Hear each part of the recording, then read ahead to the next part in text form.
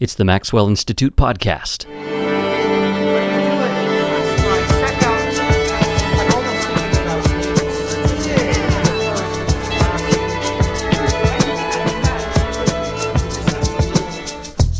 I'm Blair Hodges. Most Christians are intimately familiar with a few basic metaphors the Bible uses to depict God: king, shepherd, physician, and judge. Author Lauren F. Winner sees the value in these metaphors, but while studying the Bible, she discovered hundreds of other metaphors which Christians often overlook, metaphors that can make us more aware of God's presence in our daily lives. God is like clothing, bread, a woman in labor, laughter. God is a friend. Discovering new ways to think about God helped her recover from a spiritual dry spell, and she explains some of her favorite discoveries in the new book, Wearing God: Clothing, Laughter, Fire, and Other Overlooked Ways of Meeting God. She writes, "I hope this book will help you sit down with God in a place the two of you have never visited before." Winner's writing has been praised as wise and lyrical, winsome, and erudite. Her books are informed by uncertainty and infused with faith. And in this episode, Winner discusses a few fresh ways believers can imagine God by making use of biblical imagery. It's Lauren F. Winner talking about the book Wearing God in this episode of the Maxwell Institute podcast. Questions and comments about this and other episodes can be sent to MIPodcast@byu.edu.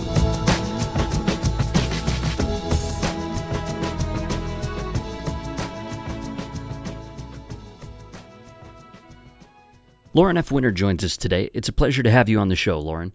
Thanks for having me. I'm excited. I thought we would begin by talking generally about your own background. You have a really interesting spiritual biography that you talk about in a book called Still: Notes on a Mid-Faith Crisis. And it seems like Wearing God is an obvious outgrowth of your spiritual biography. So go ahead and just talk about your background a little bit. So I grew up Jewish in North Carolina and Virginia. And when I was 21, I was baptized in the Church of England. I was a graduate student at Cambridge at that time. And I don't have, one of those dateable conversion stories. I can't tell you that I became a Christian, at 10:03 in the morning on January 2nd, 1999 or something like that. Although I would say that baptism is a dateable thing, right? And a significant, was I a Christian 10 minutes before I was baptized? That's sort of a complicated question of baptismal theology. But there was a several years process that led to my decision to be baptized and to join a church. And so that happened when I was 21, and I was just completely fired up about the whole thing. I was about you've heard that phrase, the zealous convert. I was about the most zealous convert you can imagine. I was super into learning about the church and learning about sacraments and learning about church history and learning about the creeds and so forth.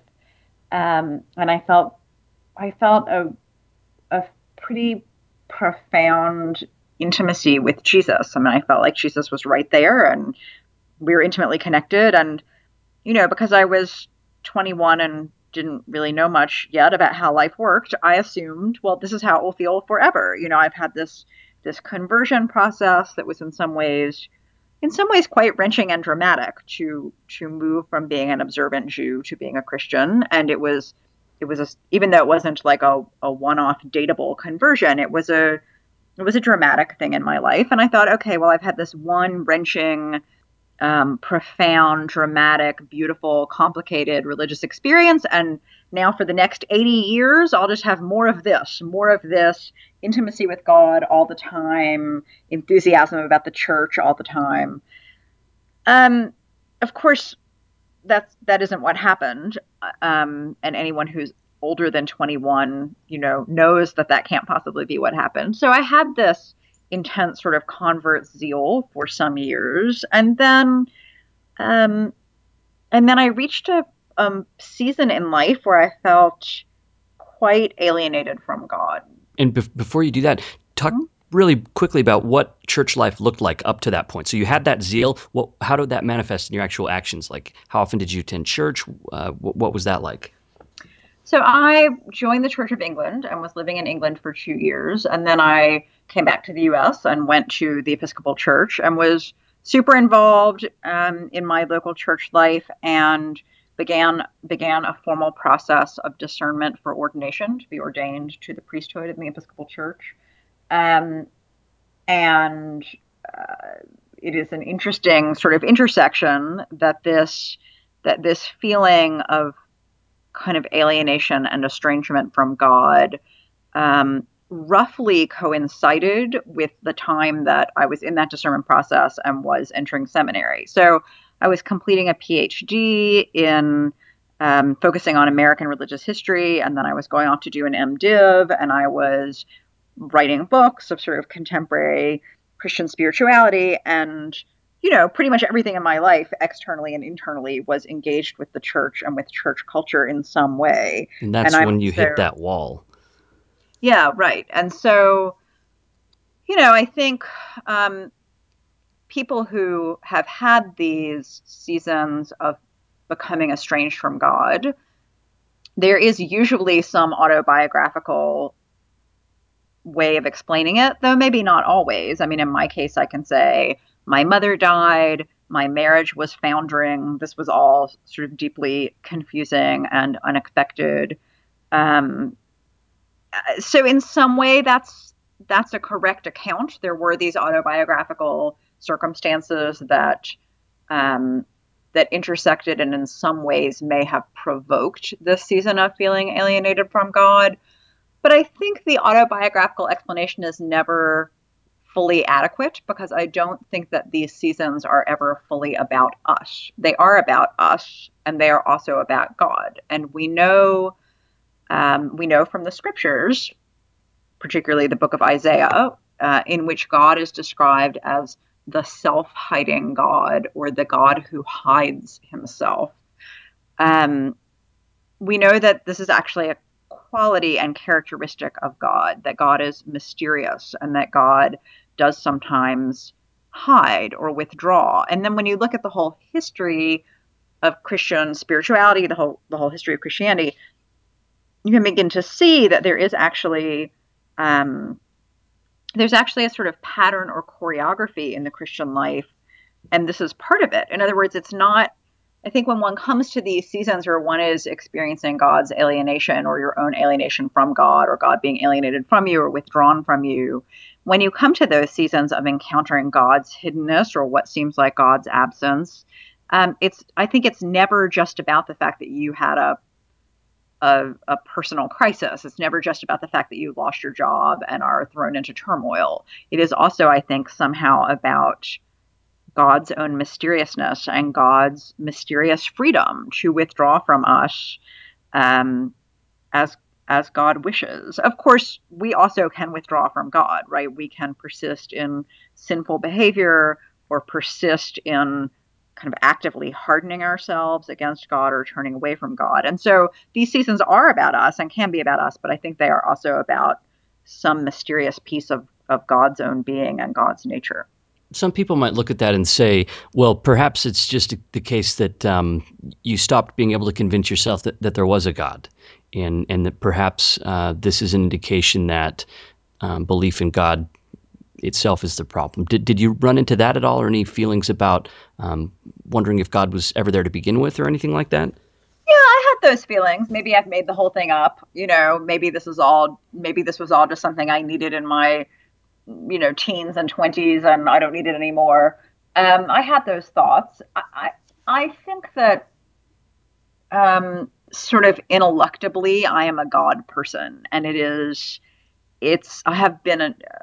I haven't been a Christian obviously my whole life, but I've been um, curious about God, I think, my whole life, even as a child. And I didn't grow up in a family where that was an expected thing, or where we were taught really anything about God, or where curiosity about God was like a valued characteristic.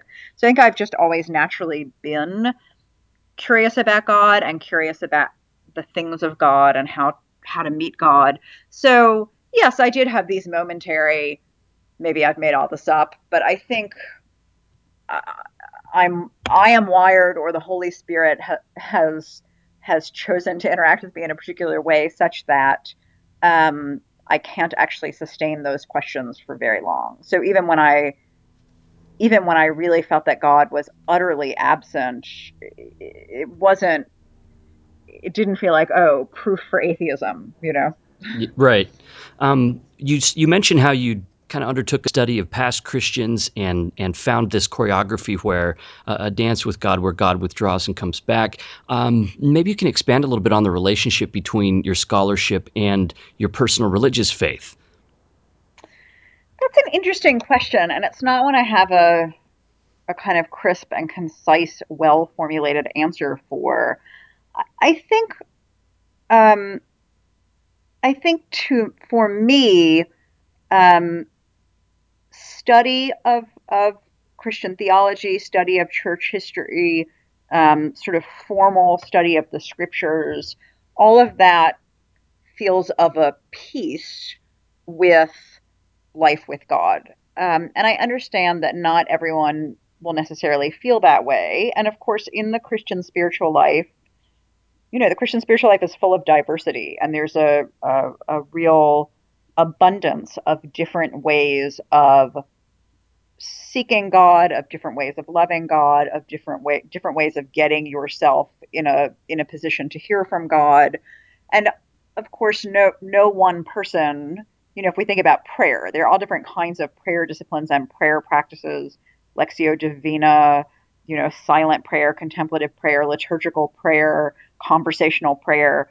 No one person is going to be drawn into all of the different kinds of prayer practices that have emerged in the life of the church, and and so even more broadly, um, not everyone is going to be called, to a life where the primary way that they are interacting with God is service. Some people's Christian lives will be really marked by service is the primary way they interact with God. So for me, study is one of the key ways that I love God. And I think of course, the key passage, the hallmark passage from Deuteronomy, where Israel is commanded to love God and commanded to love God in several different ways, one of which is love God with your mind. So not everyone in the life of the church will have study as a central piece um, of their friendship with God or of their spiritual lives, but for me, it always has been. So, for people who want to hear a little bit more about that difficult period of time in your faith life, I really recommend that book. It's called Still. In this book, picks up a little ways after that. It seems like you had come around to a new place with God by the time you were writing the book Wearing God, which is the one we'll talk about through the rest of this interview. And one thing that was interesting is you say that Scripture was kind of your avenue back, or that Scripture provided a way for you to reconnect in a surprising way. So talk for a moment about that. Yeah, so somehow, despite the fact that I spent my entire life in Jewish and Christian communities, um, which is to say, communities in which the scriptures are held up as the word of God and as the most abundant place where God's revelation, is offered to God's people. And although in both of those communities, communal engagement with the scriptures and personal individual study of the scriptures is very much valued and encouraged, somehow, somehow I didn't totally get the memo on that. I mean, I knew theoretically that I should be reading the Bible, but I just didn't actually read it very much. And to be perfectly honest, I found the Bible sort of boring, which seems sort of like a strange thing to say and feel, but I found the Bible sort of boring. And I was in a Bible study for a while, and it didn't really quite take. And I would go to church and I would listen to the scriptures being read in church, but like I would sort of try to listen, but I would also sort of daydream and wool gather. Um, and then about 5 years ago, I rather suddenly became, it was like a switch got flipped. I became rather suddenly completely enamored of the scriptures. And for the first time, I really began to understand what what people meant when they said things like, the Bible was a place where God was totally alive for them, or that in engaging the scriptures and engaging the word, they felt, really alive to God and to God's presence. I began for the first time really to understand that. It had never really made sense to me before when people had said that. So, I mean, there were a couple of things going on in my life um, that I think helped awaken me to the scriptures. One was that I sort of by accident stumbled onto to a practice, and I write a little bit about this in Still, and I write a little bit about it actually in Wearing God also. But I sort of accidentally stumbled onto the practice of of reading the scriptures in an unusual geographical location, which is now a practice that I try to pursue weekly. And the logic of that practice is we're so accustomed to reading the Bible at home, or maybe reading the Bible like at a friend's house if we're in a small group, or maybe reading the Bible in church. Um, then there are then 9,000,003 other places in the world where we don't read the scriptures, and and I think that where you read um, changes how you read. So that if you take the scriptures to a strange or unusual location, which is to say basically anything other than your house or your church, and you read the scriptures in that location, um, then you become available to certain possible meanings or certain readings or certain interpretations that otherwise you really wouldn't be available to. So I sort of stumbled into that practice, and that was very awakening for me. I think another reason that I got kind of hooked on the scriptures is that I was beginning to teach classes in a women's prison in Raleigh, and I was teaching them with a Baptist pastor who is one of the most interesting readers of the Bible that I have ever had the privilege to be around. And so um, listening to her engage the scriptures, and also seeing how the scriptures flourished and were fruitful in her life, I think was also part of what kind of finally got me curious about the Bible instead of feeling sort of like the Bible was boring and alien. So you had different reading practices, and then you also had people that you were connected with who kind of showed you new ways to read. Right. That's Right, exactly. I'm speaking with Lauren F. Winter. She's an assistant professor of Christian spirituality at Duke Divinity School. She's also an Episcopal priest. Her books include Girl Meets God and Still Notes on a Mid-Faith Crisis. Her most recent book is called Wearing God. And this is a book about the metaphors that we use to describe God, the metaphors that have been used throughout Christian history. I think that an important aspect of your book is how it's attuned to the fact that we usually come to know God in a community. And so your personal relationship to God can really be impacted by the people that you worship with. And the crux of your book is the idea that we end up imagining God using familiar images and pictures and metaphors. And you use this really interesting example to illustrate this idea. You talk about a blue Turkish bowl, and I thought maybe that would be an interesting segue into the book itself. So I write in the introduction and the conclusion to the book about what it's like to go to a museum, particularly like a huge museum, like the Metropolitan Museum of Art, or the National Gallery, and that you can hang out in the museum, you can spend all day in the museum, you can go to the museum and sit for 3 hours looking at one painting, or I say in the book, one blue Turkish bowl, and you can sketch the bowl, and you can meditate in front of the bowl, and then you can leave the museum and tell your friend all about the bowl that you hung out with for 3 hours. And you can maybe even mention the other three paintings you looked at, and you can talk about the fabulous, you know, mozzarella and pesto sandwich that you ate in the museum coffee shop. But that's a very partial description of the museum, right? It might be a pretty good description of the bowl, maybe, um, but it's a very partial description of the museum. And And that, I think, is part of what Scripture understands about the task of speaking about God. There are, I think, actually countless images, metaphors, tropes, kind of baskets of figurative language for God in the Bible. There are just many, many metaphors and idioms that the writers of scripture use to try to say something about their experience with God and what they know of God and who they know God to be and who they know themselves to be in relationship with God. And every single one of them is like a description of a bowl at the museum. I mean, every one of those descriptions says something true and illuminating about God, but none of them, even if you add them all up, right, it's not a description of the museum. It's not finally a description of God. Now, of course, this analogy breaks down, right? The usefulness, I think, of the analogy is that it gets at something about God's abundance. Um, and God's, I mean, abundance isn't even an adequate word, God's superabundance. But of course, finally, you know, God far surpasses the museum.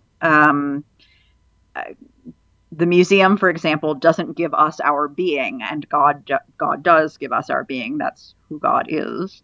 So the analogy breaks down, but it is actually precisely in the breaking down of all of these analogies that I think we learn something about God. So all of the figurative language in Scripture for God is illuminating and has some really rich invitations to offer us. I think of each of these metaphors as sort of like a doorway, and the doorway opens onto a particular path or a different path that we can walk with God. And it's a path that we walk with God and a path that we walk to God simultaneously. But all of them are also partial, and they will kind of break down if you push them too far. But that's what I was trying to get at with the museum and the bowl, sort of God's uh, dizzying abundance. And there are a few metaphors for God that I think are pretty widely held by Christians, and this is things like God as Father, God as a shepherd, God as a physician. Uh, Right.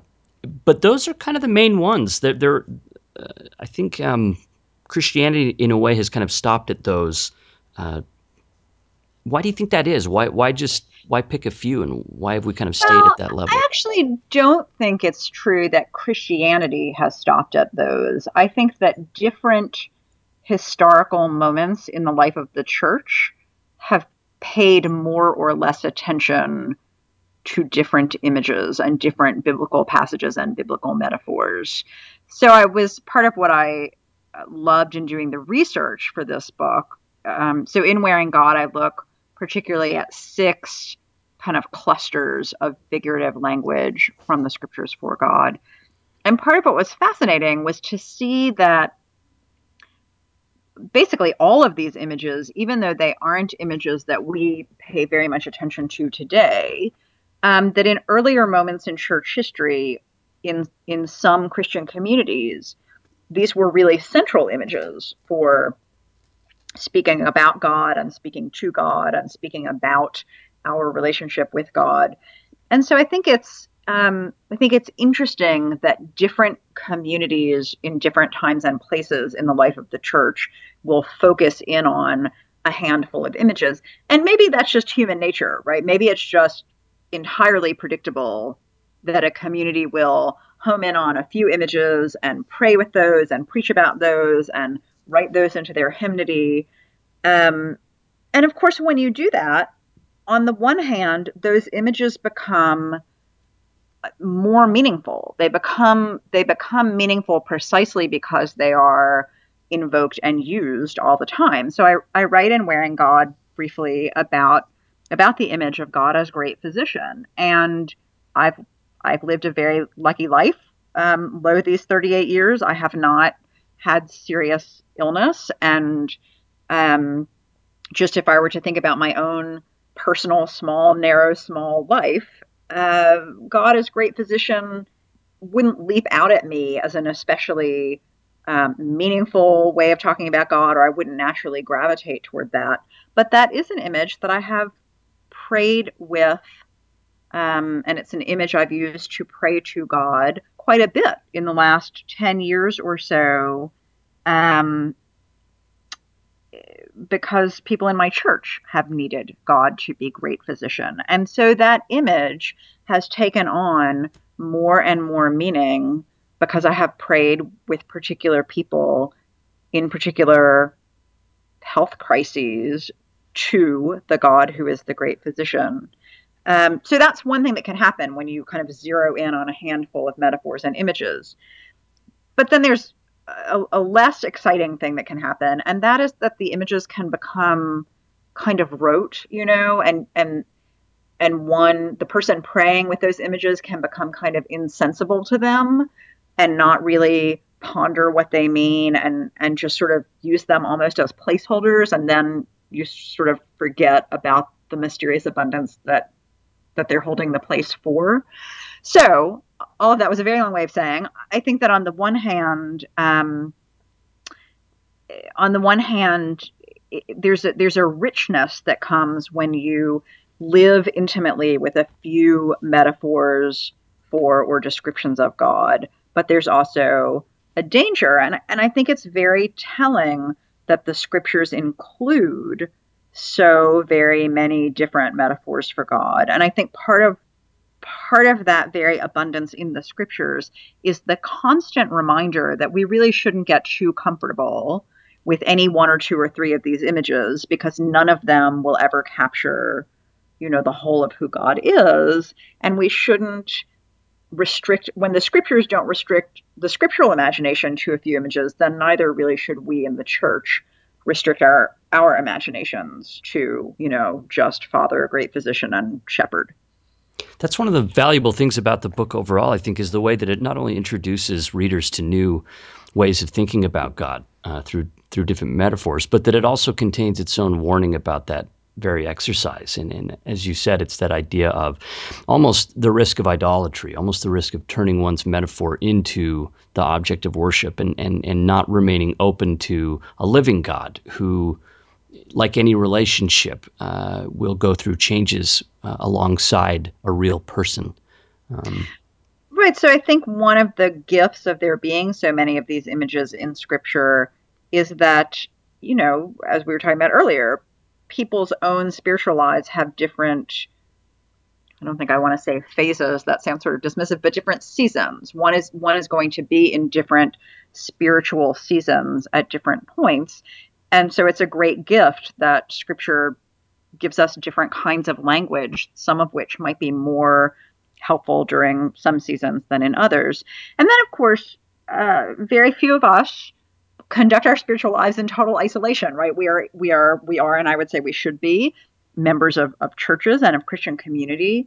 And and so even if I'm in a season of my spiritual life where some particular given way of imaging God feels like the way, feels like the thing and the powerful, abundant thing, the person next to me in church might be in a season of life where she is praying with a very different basket of scriptural language for God. And then, of course, that person and I are in life together and friendship with God together. And so our different ways of imagining God will kind of come up alongside each other. And I think that church interaction, I think, also is a good it's a good way of destabilizing a kind of solipsism. It's a good way of kind of guaranteeing that we won't get stuck in our own preferences. Yeah, right. That must be kind of connected to where you write. There are plenty of psychological and even medical reasons why our images of God matter. And you also say that there are social and political consequences. That this is the idea that the images that we have of God have real impact on our relationship to God, but also how we worship and who we worship with, and all of those things. Yeah, I have to say I was completely fascinated in doing the research for this book to discover this enormous social scientific literature, which was new to me. Obviously, to many people, it will not be new, but it was new to me that there was this huge amount of research that finds correlations. It's not easy, and it may not be possible to sort of to prove causation, but finds correlations between, on the one hand, the image of God that you hold or the way that you image God when you are praying. And then on the other hand, a whole raft of things that, that seemingly would be unrelated to that, like gun ownership, like, likelihood of gun ownership, or feelings of shame, or rates of psychopathology. Just the list goes on and on. So I was completely fascinated to learn that there are these correlations between how we image God and then how we live our lives. And although it was new to me that there was all this research, when you step back and think about it, as a Christian and as a believer, one would hope that there's some correlation between how we think about God and how we put together the sort of quotidian, ordinary stuff in our life. If there is no correlation, that actually would seem problematic and confusing. So it was both fascinating and surprising to find this literature, but in some ways, it seemed once I thought about it, it seemed, oh well, that's actually exactly as it should be. Right.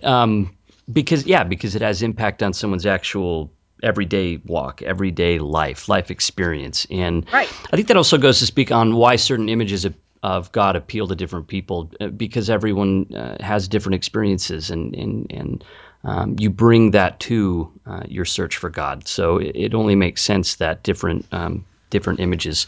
I think of Paul's scripture where he says, he's talking about the body of Christ and says, don't let one member say to the other that you don't have need of you. And that would sort of be similar if I were to object to a certain image of God that didn't appeal to me, without recognizing that there are reasons why a particular image of God would appeal to someone else and not to me, and that's okay. Right. Right. With so many different images to choose from, you mentioned that you chose, I think you look at 8 in this book, different kind of areas: friend, clothing, smell, bread and vine, laboring woman, laughter, and flame. So I just wondered how you decided on these particular images out of all of them that you had to choose from. Well, in a certain way, the book was totally self-directed in that I kind of wrote about the images that I naturally gravitated toward. And when I stepped back, maybe when I was maybe about halfway done writing the book, when I stepped back, I realized that there was a common thread in the images that I was drawn to, and the common thread is that all of those metaphors or images are very ordinary. They are connected to our ordinary everyday life. And when you think about some of the images that we talk about more often in church, shepherd, king, those are images that might have been very connected to the lives of like first century people in Palestine or Israel. But they're not, I don't, king is not an image that is connected to my daily life in any way. Yeah. Right. Well, you lived in And England for a while. I did live in England, but there was no king. Right. And, praying, to God and picturing God as Queen Elizabeth might be, or Helen Mirren, might be a stretch. So I was very drawn to sort of ordinary, quotidian, daily images of God. And upon reflection, it seemed to me that that this is really part of Jesus's method. This is actually what Jesus did in his own teaching. And I'm thinking here, primarily of the parables, Mm-hmm. that he would walk through an ordinary day, an ordinary Tuesday, an ordinary Wednesday, and he would look around and he would glom onto something he saw, something from ordinary life, a sparrow, a woman with her coins, men going to get their paychecks. And he would take that thing from ordinary life and he would say to people, you think that this is just a sparrow, or you think maybe this is just guys queuing up for their paycheck. But actually, it's much more than that. It's actually here to tell you something about God and about who God is and about how you can be in relationship with God. And once one begins to view the world that way, once you begin to walk through an ordinary day in your life and say, oh, out my back window is a tree. I've always just thought of that as a nice tree, But actually, in Hosea, God identifies as a tree. So maybe that tree out my back window is actually here to tell me something about who God is and about who I might be in relationship with God and who I might be as one who bears the image of God. So once you begin to look at your everyday life that way, it's transforming, right? It's just totally transforming. So part of my hope for Wearing God um, as a book, part of my hope is that when people read it, that they will both come away with a sort of renewed curiosity about the scriptures and maybe a kind of richer palette for imagining who God is and some different images to maybe use in prayer, but that they will also come away with a renewed capacity to look around their lives and notice that there are so many things in their day-to-day lives that are actually used by the writers of scripture specifically to say something about God. And that means that the invitation to ponder God, the invitation to be drawn more deeply into relationship with God is all around us all the time in our ordinary everyday life, which seems to me on the one hand awesome and remarkable, and on the other hand um, it seems exactly the strategy that a God who became incarnate would use. I mean, it seems entirely Right. consistent with what we know about God. God came to live among us for the sake of our relationship with God. And the kind of God who would do that is also the kind of God who doesn't just communicate, in abstractions or something, but actually takes up the normal stuff of everyday life to tell us what God is like. That's Lauren F. Winner. She's author of the book Wearing God: Clothing, Laughter, Fire, and Other Overlooked Ways of Meeting God. The first chapter you explore God as friend, and that was an interesting choice because you write that you weren't really keen on that image at first. That wasn't something that immediately appealed to you, right?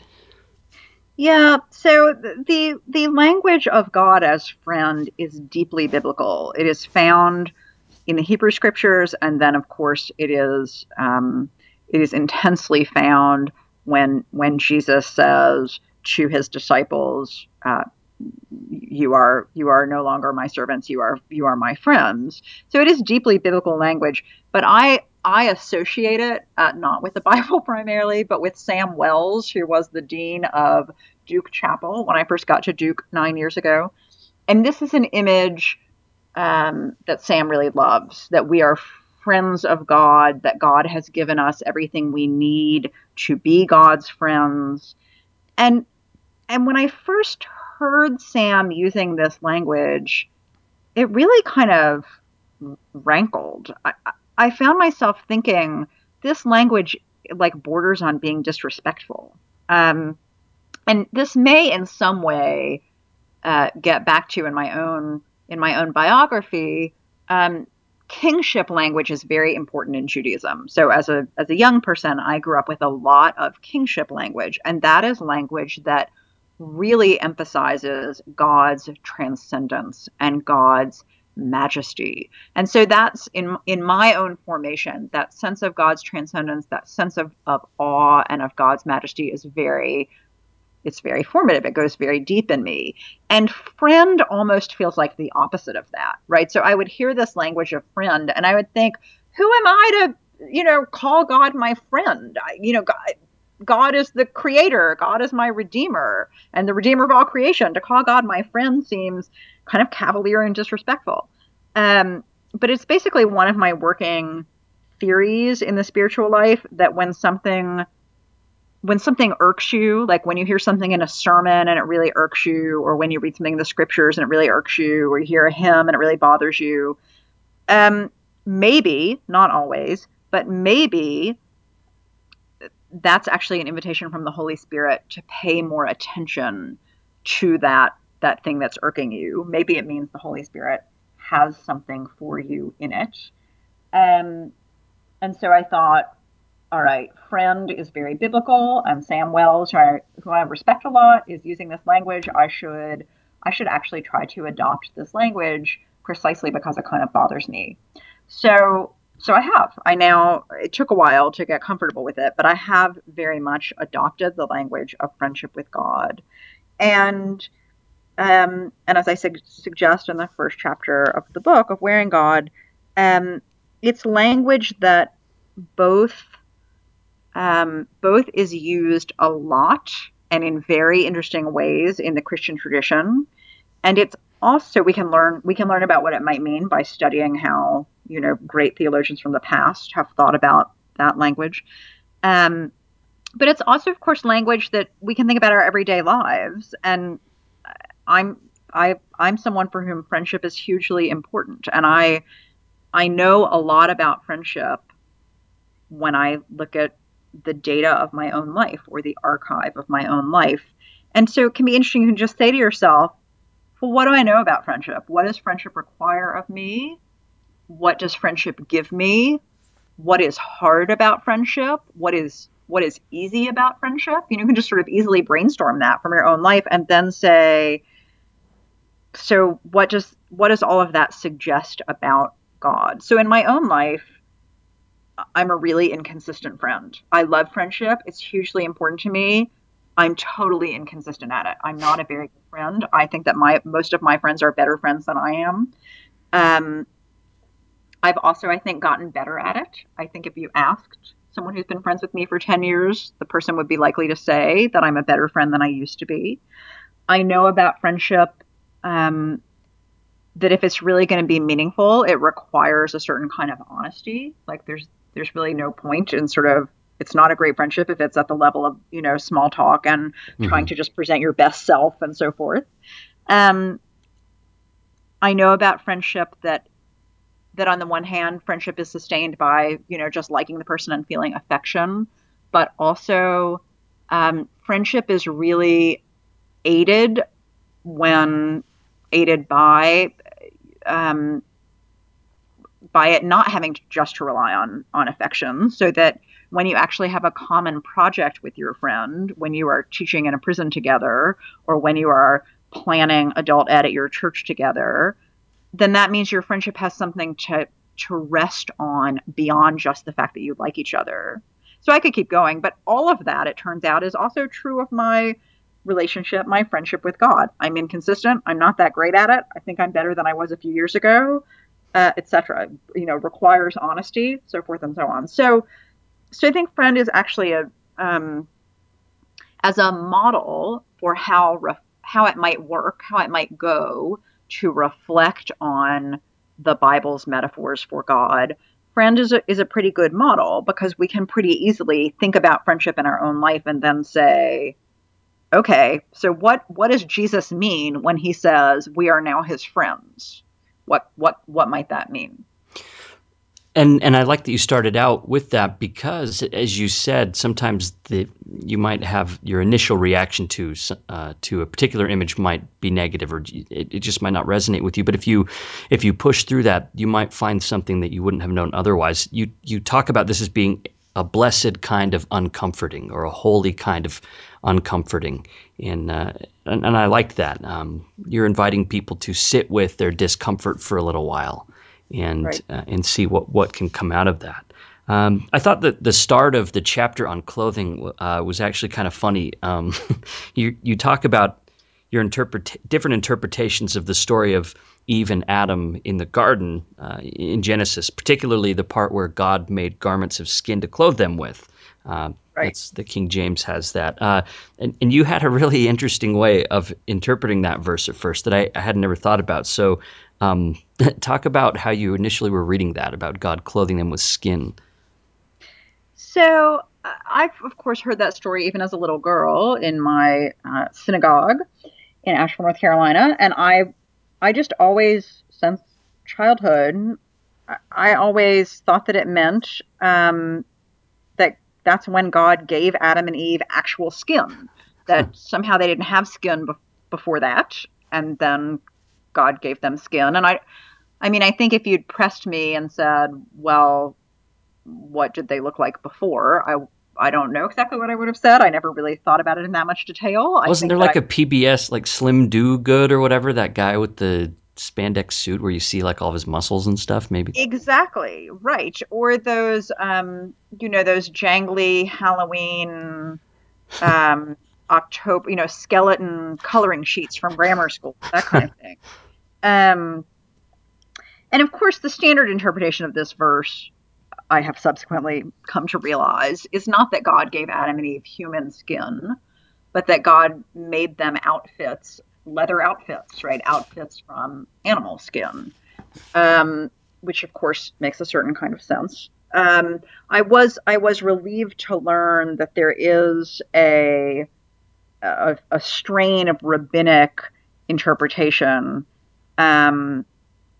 in which the rabbis share my view. I suppose I should say I share the rabbis' view, but there is rabbinic precedent for also interpreting the skin as human skin. And in that interpretation, part of what that interpretation is saying is that it was only after the fall in some way that Adam and Eve became fully human. Um, so regardless of how, whether one thinks it's human skin or leather suits, however one interprets the specifics of the verse, in either interpretation, God is clothing Adam and Eve, and it's the last thing that God does before finally exiling Adam and Eve from Eden. It's the last thing that God does before sending Adam and Eve out. And it actually strikes me as an incredibly merciful thing for God to do. Um, and and I think one can picture God, actually feeling some sorrow and and thinking or saying or feeling, you Adam and Eve, you do actually have to leave now, but here's this last thing I can do for you. Um, I can offer you this protective and beautiful garb before you go. And then it becomes, it seems to me, all the more remarkable that when we get to the letters of Paul, when we get to Galatians and Romans, that suddenly God is no longer just clothing us. God is also our clothing, right? So Paul writes of the baptized, being clothed in Christ. So it's not just that God clothes us with, you know, leather pants or what have you. God actually clothes us with God's own self. And that just seems to me a remarkable thing. And again, you can just begin to think about what clothing is and does in your own life. That it that yes, of course, it protects you from the elements, but beyond that, it shapes your sense of self in a certain way. It conveys something about you to the world at large. It sometimes creates community, right? I teach at Duke. This is why, on game days, all of the Dukies are wearing their Duke t-shirts, right? It's clothing marking everyone as part of a particular kind of community. In addition to that, clothing, and to me, this was and is sort of the most startling kind of spiritual piece of this clothing metaphor. Clothing is actually quite an intimate image. Clothing is very close to us. And I think when we think of how the Bible talks about God, we're pretty accustomed to saying that when the Bible uses family language, kinship language, God is father, God is lover, God is spouse, that language is intimate. And that's of course absolutely right. That language can be very intimate. But clothing is intimate in a different way, right? Clothing is pressed up against you. And it is pressed up against the parts of you that you find beautiful and delightful. And it is, if you're a 38-year-old woman who wishes that you weighed a little less than you do, it is pressed up against the parts of you that you're ashamed of. And the notion that God is that to us, that God is pressed close up to us, and that God wants to be close both to the parts of ourselves that we find beautiful and the parts that we're ashamed of, seems to me a remarkable and profound thing. I think that story of Adam and Eve perfectly captures that. I want to just quickly read this teeny section here where you say, God's clothing them is the first disclosure of something we see over and over in the Bible: God's deep, abiding interest in working with and for human beings. And you say you found yourself picturing God bending over, stitching fur garments for Adam and Eve. I imagine that God is sad while stitching, and I imagine God's gift as one of utter tenderness. I know you have to leave, but here's one last thing I can do for you before you go. I thought that the chapter on clothing was especially rich. And of course, you conclude with the idea that God invites us to clothe others. And you tie it into the notion of serving others and caring for other people. That's from Lauren F. Winner's book, Wearing God: Clothing, Laughter, Fire, and Other Overlooked Ways of Meeting God. Lauren is an Episcopal priest, an assistant professor at Duke Divinity School, and an author of several other books about faith. We'll take a quick break and then come back and wrap up the interview.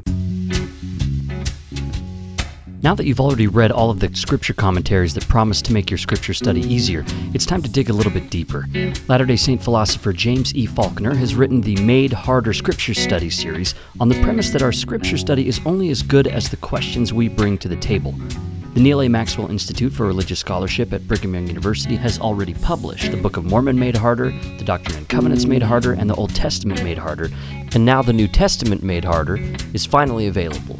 Each book is filled with challenging questions with occasional commentary to make reading harder, or rather more fresh and surprising and demanding. These Made Harder books are an excellent tool to improve your personal or family scripture study, sacrament meeting talks, or Sunday school lessons. The New Testament Made Harder by James E. Faulkner is now available at Amazon in digital and print formats. So much of modern life is geared to finding faster and easier ways to do the same old things. The Made Harder series is proof that making things easier does not always make them better. The last image that I wanted to talk about with you, people really need to go buy the book because there's so much more there than we ever would have time to cover. But this is a chapter about the laboring woman. And this is an image or metaphor of God that you took from Isaiah chapter 42, where it says, "For a long time I've held my peace. I've kept still and restrained myself. Now I will cry out like a woman in labor. I will gasp and pant." Talk about that one for a little bit, because picturing God as a woman in labor is probably one of the less frequent metaphors that people might meditate on. Yes, and for me, it has been a profoundly uncomfortable metaphor and image. And I've come to realize over the last few years of living with and praying with that image and metaphor that it's uncomfortable. It's uncomfortable to me, not because it's a female image, um, and not because it's a kind of human image. There are plenty of anthropomorphic images for God in the scriptures, but rather it is the physical vulnerability that verse suggests. Now, childbirth, labor, is, and I say this as someone who has not had a child, but I have done extensive reading and talked to lots of friends, and I am now persuaded that childbirth is both an experience of profound strength and at the same time profound bodily vulnerability. And one thing that's very striking about that image from Isaiah is that in the Hebrew, Isaiah uses in one verse, three different Hebrew verbs to say something about the labored breathing, the bellowing, the gasping that God will do in labor. So that's remarkable that there are these three different verbs, that none of them just mean I breathed. They all mean a different version of bellowing, grunting, groaning. So the verse is really a soundscape of God's laboring. And and as I've lived and prayed with this verse and this image, what I've diagnosed in myself is that the discomfort I feel about it, the discomfort I feel when I picture God in bodily anguish, which is like super uncomfortable. I just want God to be in charge, right? And kind of have it all under control. I do not want to be picturing God in bodily anguish. But of course, there's another biblical place which gives us God in bodily anguish, and that is God on the cross. And that my own thinking about the cross has become sort of sanitized, right? The cross has become a doctrine.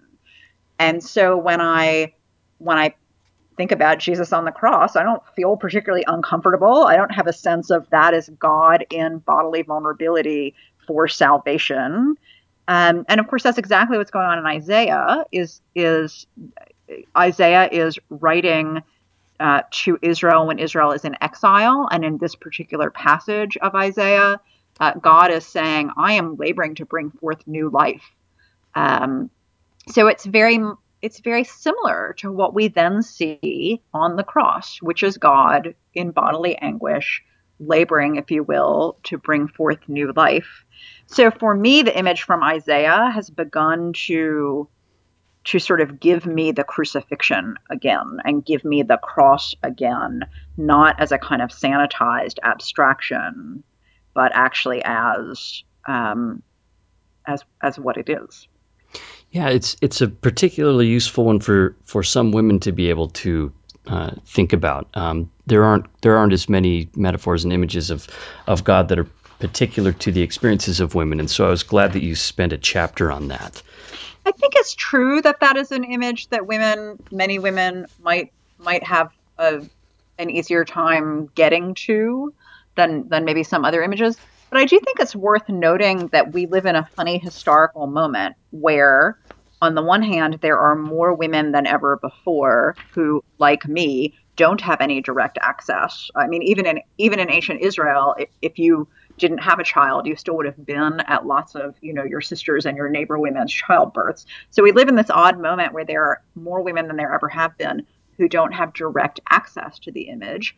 And we live in a moment where, because at least in North America, dad is in the delivery room, where actually many more men than in ancient Israel would have, many more men today do actually have some direct access to what this image means. So I don't think it's only, a girl's image. And I think it's kind of cool to live in this historical moment where men have more direct access to this image than they would have even when Isaiah was written. But I mean, we could go on, but people will really need to go and pick up the book. The book is called Wearing God, and it's a book about the metaphors that we use to think about God. And I really appreciate you taking the time to come on the Maxwell Institute podcast today.